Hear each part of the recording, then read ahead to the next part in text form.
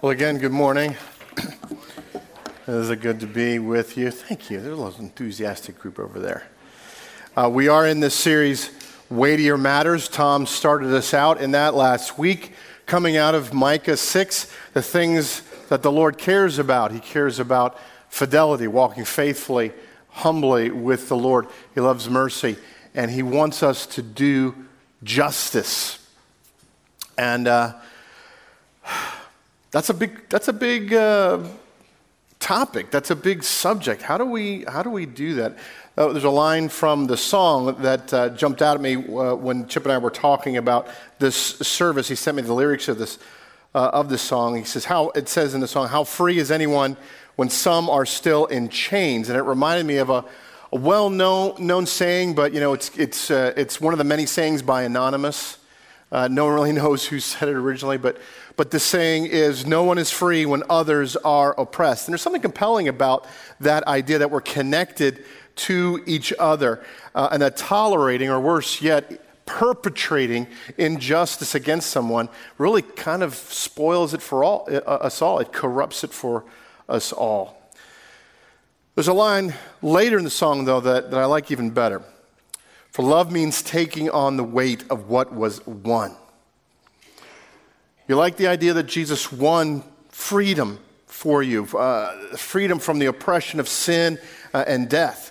And if you do, then live in a way that honors His victory. Love others. Do justice. We need to take on some responsibility in response to God's mercy. Now, again, this idea of doing justice, it seems really big. How do I engage with that? What is it that I'm supposed to do? Well, I would say that it begins in the same way that the Lord addresses it as He's seeking to do justice for us. He listens. He hears. And when we listen, it begins to change everything. We see the pattern of that in our passage this morning, Psalm 40. We read it as a call to worship, but I'm going to read it again here not that I'm going to exposit it all the way through, but it's a structure for us in understanding how listening is so important. And I'm going to read Luke chapter 6, a very familiar passage. Psalm 40, "I waited patiently for the Lord. He inclined to me and heard my cry." He inclined, he leaned in to hear my cry. "He drew me up from the pit of destruction, out of the miry bog, and set my feet upon a rock, making my steps secure. He put a new song in my mouth, a song of praise to our God. Many will see and fear and put their trust in the Lord." And then Luke chapter 6, verse 31. "And as you wish that others would do to you, do so to them." Maybe you know it better. It's a very familiar, famous passage for those of us who grew up in the church, but maybe you memorized it better as, "Do unto others as..." That was better than the first service. We've still got a little ways to go, though. "Do unto others as..." Yeah. Love your neighbor. Pray with me for a moment. Father, we come to you this morning and we do ask that as we meditate on these passages and just the subject of doing justice and listening, that you, by your Spirit, would work in our hearts. You would show us how we might honor you with the way that we live, not exchange our obedience for your salvation, but simply live out of gratitude by loving our neighbor, by doing justice, and how that begins with listening. Lord, work that in us this morning. We pray it in Jesus' name. Amen. Now, on the front end, I'm going to recognize the inherent irony of preaching a sermon on listening, of talking about listening. You have to listen to me while I tell you how you should listen. There's some tension there, but there's going to be a lot of things in this sermon where you're going to say to yourself, there seems to be some irony there, or is Darryl really in the best position to say X? So we're just going to dive right in, recognizing that tension. And I want to talk about this subject of listening by talking about the insensitivity injustice that happens in our everyday relationships. Big ways sometimes, but often in small ways, between men and women, between black and white, brown and yellow, whatever combination you want to put together there, between majority and minority, however you want to define majority and minority, racially or culturally, whatever it may be. Maybe it's even just you have a minority perspective on your work committee. There's a majority and a minority there. I'm going to enter that conversation by talking about one specific dynamic that often happens in working relationships, but really in many other places, the dynamics between men and women. Has anybody here ever heard of the term mansplaining? Some have. Go ahead, raise your hand if you've heard mansplaining. If you haven't heard of it, mansplaining is when a man explains something to a woman in a patronizing way, and it often begins with him disregarding what she's saying by interrupting her mid-sentence. Let me tell you how it really is. That's mansplaining. And that leads to the second term I want to talk about, manterrupting. Anybody heard of manterrupting? Maybe? Again, it's when there's an unnecessary interruption of a woman by a man. And, I guess in some circles it's so frustrating and annoying that, and I hesitate to even mention this, some guys, I'm sorry in advance, there's an app that you can turn on, and it registers when a male voice interrupts a female voice in a conversation, and it will count how many times it happens.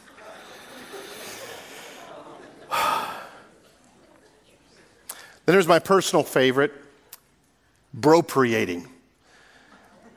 Bropriating, that's when a woman says something in a meeting and then no one picks it up, but a man will repeat it and will take credit for as if it's his own idea. Now I'm having a bit of fun there that I might have to pay for later. But I want to point out a simple fact that listening is important. Listening, or the failure to do so, is related to issues of power in our relationships. Who gets heard and why? And because it's related to issues of power, it's related to justice as well as love. In fact, in seeing justice done, it seems like the first step always is to listen. And since the Lord cares about justice and mercy, he wants his children to be loved, guess what he does? He listens to us. He inclines his ear to hear. He doesn't turn his back and say, yes, I can hear you. He turns toward us and says, tell me that again. And if the Lord does it, perhaps we should do the same. Now, maybe you might have a question about the premise. Does God listen? Sometimes we feel that way, that God is not hearing our prayers. But we see again and again in the scriptures that the writers of the Psalms and other books of the Bible say, yes, he does listen to us. Psalm 40, I waited patiently for the Lord. He inclined to me and heard my cry. Psalm 18:6, in my distress I called upon the Lord. To my God I cried for help. From his temple he heard my voice, and my cry reached his ears. The Lord hears his children. Doesn't always mean he acts right away, but he hears. And furthermore, those crying out to God connect his hearing to the fact that he will do justice, that he's going to see justice done. Psalm 10 says this, O Lord, you hear the desire of the afflicted. You will strengthen their heart. You will incline your ear. Why?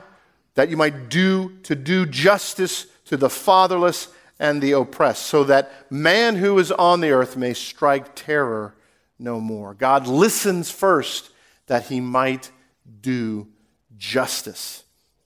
And God does more than hear. And here I'm going to be, I don't know what the right term is, pedantic is not quite right, but I'm going to make a distinction between two words that are really synonyms, hearing and listening. Okay, sometimes we make the distinction, okay, you've heard me, but you haven't listened. Or maybe we use it the other way around. Well, you listened, but you didn't really hear me. You get the difference that people are making there? You've taken in the sounds, You definitely heard it. You can repeat it back to me, but you didn't engage. You didn't really seek to understand what I was saying. And the Lord listens, but more than that, he gets it. You might say, well, how can God get my situation? He's other. He lives in heaven. He's surrounded by the angels. His circumstances are so different than mine. How in the world could he understand what it's like to be me, what it's like to be human? Can God really understand what it's like to be human? Yes. How is it that God can understand what it means to be human? Any guesses? Interactive moment here, come on. Because he took on flesh. He took on flesh, and he lived just as we live. The writer of Hebrews says this about Christ: "For we do not have a high priest who is unable to sympathize with our weaknesses, but one who in every respect has been tempted as we are, yet without sin." He listens, and he gets it. He gets it. And he hears you when you call out to him. He did it in the past. God responded to his people when they called out to him when they were in slavery in Egypt. Yes, they were in slavery a long time, but he delivered them. He heard their cry and delivered them. He overturned the oppression of foreign nations as we see this cycle of oppression from neighboring nations in the book of Judges. He returned his people when they were taken into exile by the Babylonians. He returned them to their homeland. And then God himself took on human existence to undo the oppression of sin and death. He loves you. He hears you. And he seeks justice for you. He's a good father. Now, what father doesn't have ears for his children? Well, I'll admit, sometimes I don't have ears the way I should.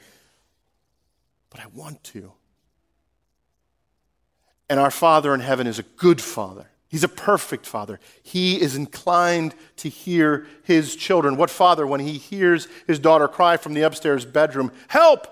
doesn't come running to see what's going on? When he gets there, what father doesn't ask, "What is wrong?" and listens to the answer to that question? Listen that he might know how to put things right. Maybe the child has fallen and hurt herself. Maybe a favorite toy has been broken by a careless friend. Maybe a heart has been broken and betrayed. And when the father listens, he seeks to put things right. He seeks to heal the wounds. He seeks to fix the toy that is broken. He wants to bind up the broken heart in his embrace, and by making sure that whoever broke his little girl's heart is held to account.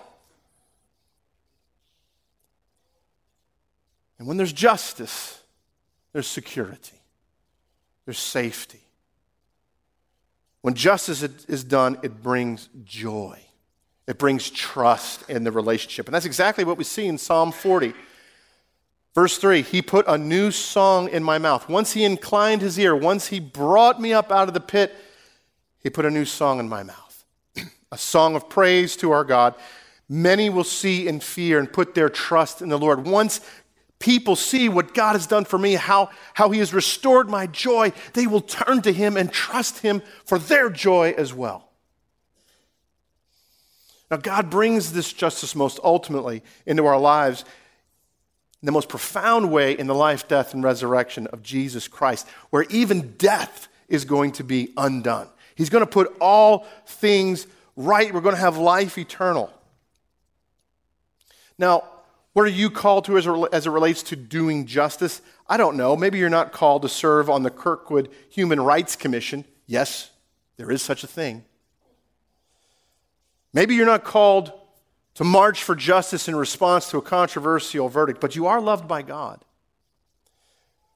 And so you're called to respond to that and take on the weight of what that love has won for you, as I can refer back to the song. And that means loving your neighbor, seeking justice for him, seeking justice for her. Doing justice begins with listening, hearing. What is the plight? Now, sometimes we get very excited. We know God's done something awesome for us. We're all jazzed up, we're energized, and so we rush in to be the Savior to somebody else, and that's typically a disaster. The Scriptures warn us against ill-informed good intentions. We've got to listen first. Proverbs 18 says this: if one gives an answer before he hears, it is his folly and shame. A man's spirit will endure sickness, but a crushed spirit who can bear? An intelligent heart acquires knowledge, and the ear of the wise seeks knowledge. I want to help, but if I'm going to help, I've got to understand first, and that means I've got to listen. I got to listen and gain wisdom. Why is it that we have such a hard time listening? How many here, some of you are very good listeners. Most of us are not.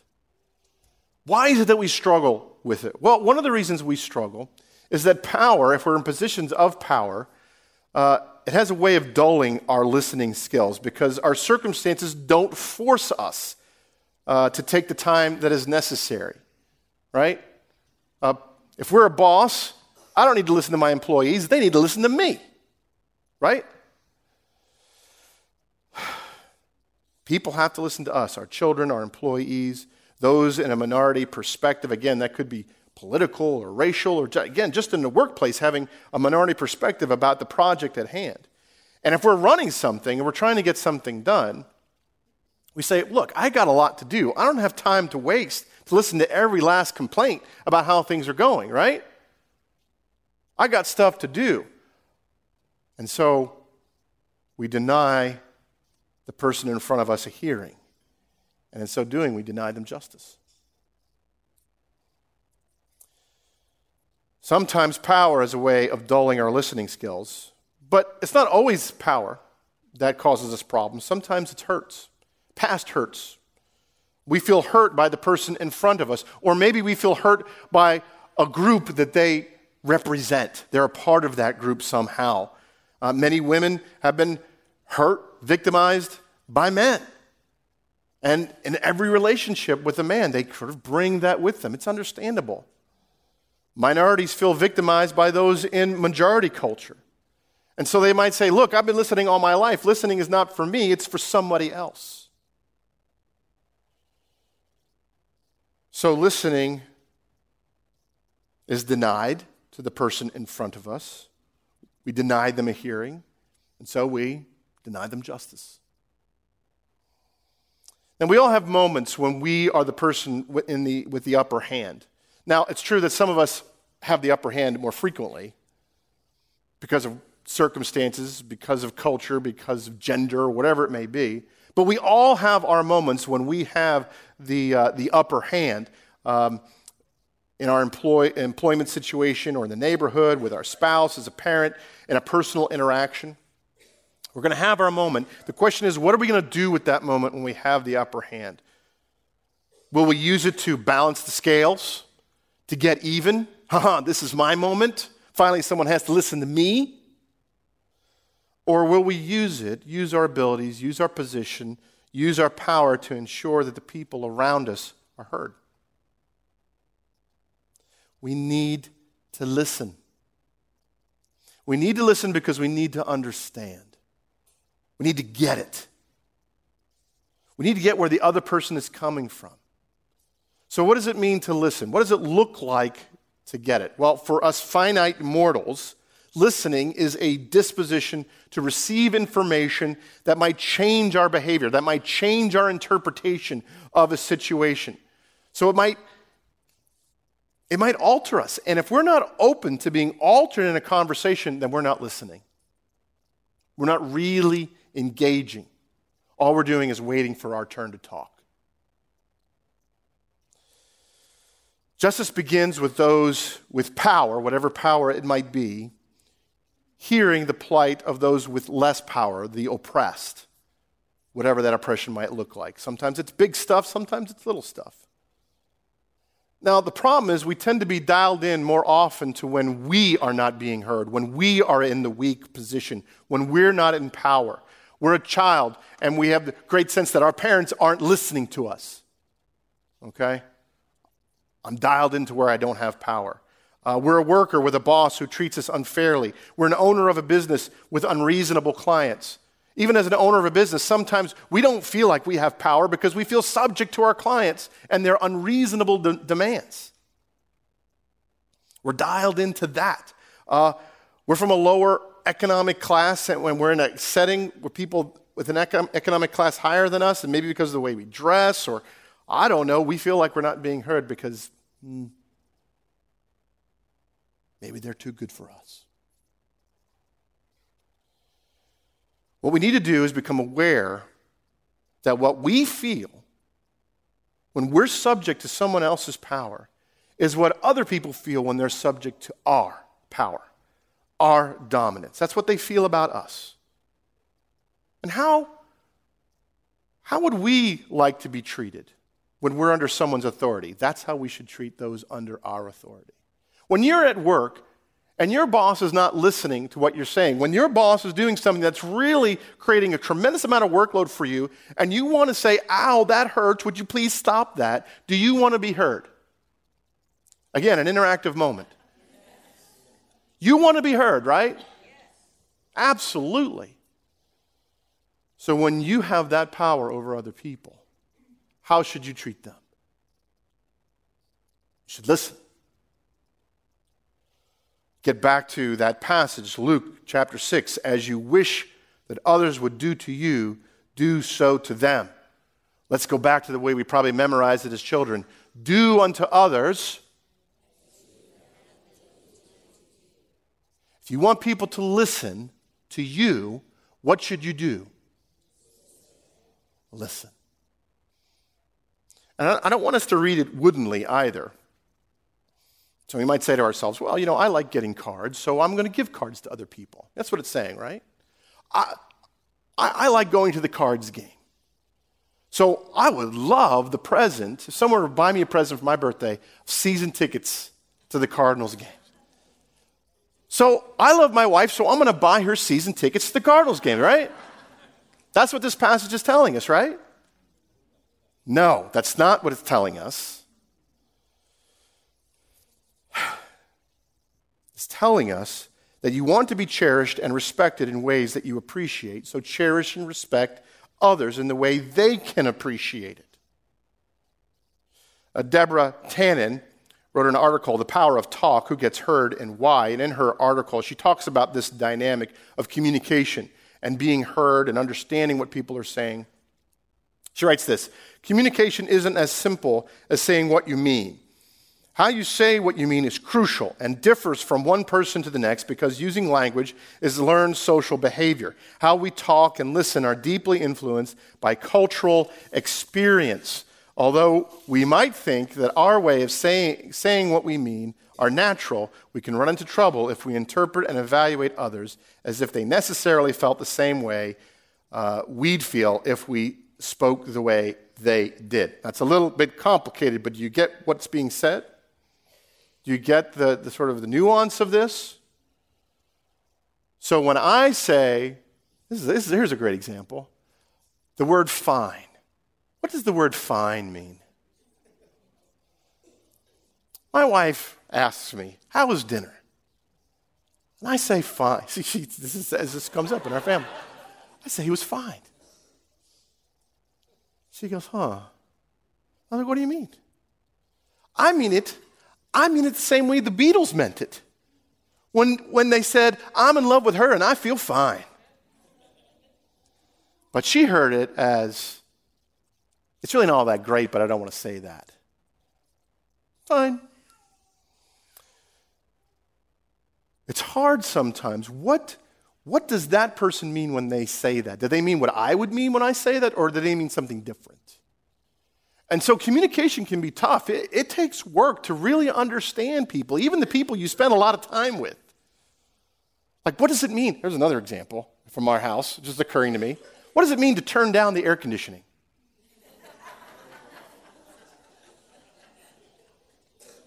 You need to turn it down. In my mind, that means it's too cold, so shut it down so it gets warmer. In my wife's mind, it means it's too hot. You need to turn the temperature down. Communication takes work. It takes patience, it takes humility, and it takes a commitment to seeing justice done in our relationships. You need to listen, you need to engage. I was challenged with a very small example of this. I'm jumping ahead of myself there. What it means is that sometimes we need to listen to people who make us mad and try to understand what they're saying. You need to listen to a radio program coming from a different perspective than mine. Read articles that come from different perspectives than mine. Maybe you need to listen to a radio program. And you might be thinking I mean certain things, but I might not be meaning what you think. Listen to certain radio programs that make you mad. And then try to understand what it is they're saying. Maybe you need to listen to Rush Limbaugh. Maybe you need to listen to NPR. I'm not trying to argue any case, but there's something that makes you mad in there, isn't there? And listen so that you might understand what's being said. It means sometimes getting mad, but then pushing through that to get to understanding, to know how you can love people who are different than you. It always means listening to the person right in front of you and not just waiting for your turn to talk. Again, I was challenged with this idea the other day on the phone. I was on the phone with a fellow pastor. I won't tell you his name. We're just going to call him Pastor Aaron Thomas. It's not his real name. And someone in this room was here when this conversation was going on, so don't unveil me here, okay? Don't unmask. I was talking to this pastor. I've been acquainted with him for about 15 years. And what you need to know going into this conversation, that personally as a pastor, I tend to be very aware that being clergy separates me from people. You know, the second I say I'm a pastor, they're like, oh, and then they change their language and how they're talking about things.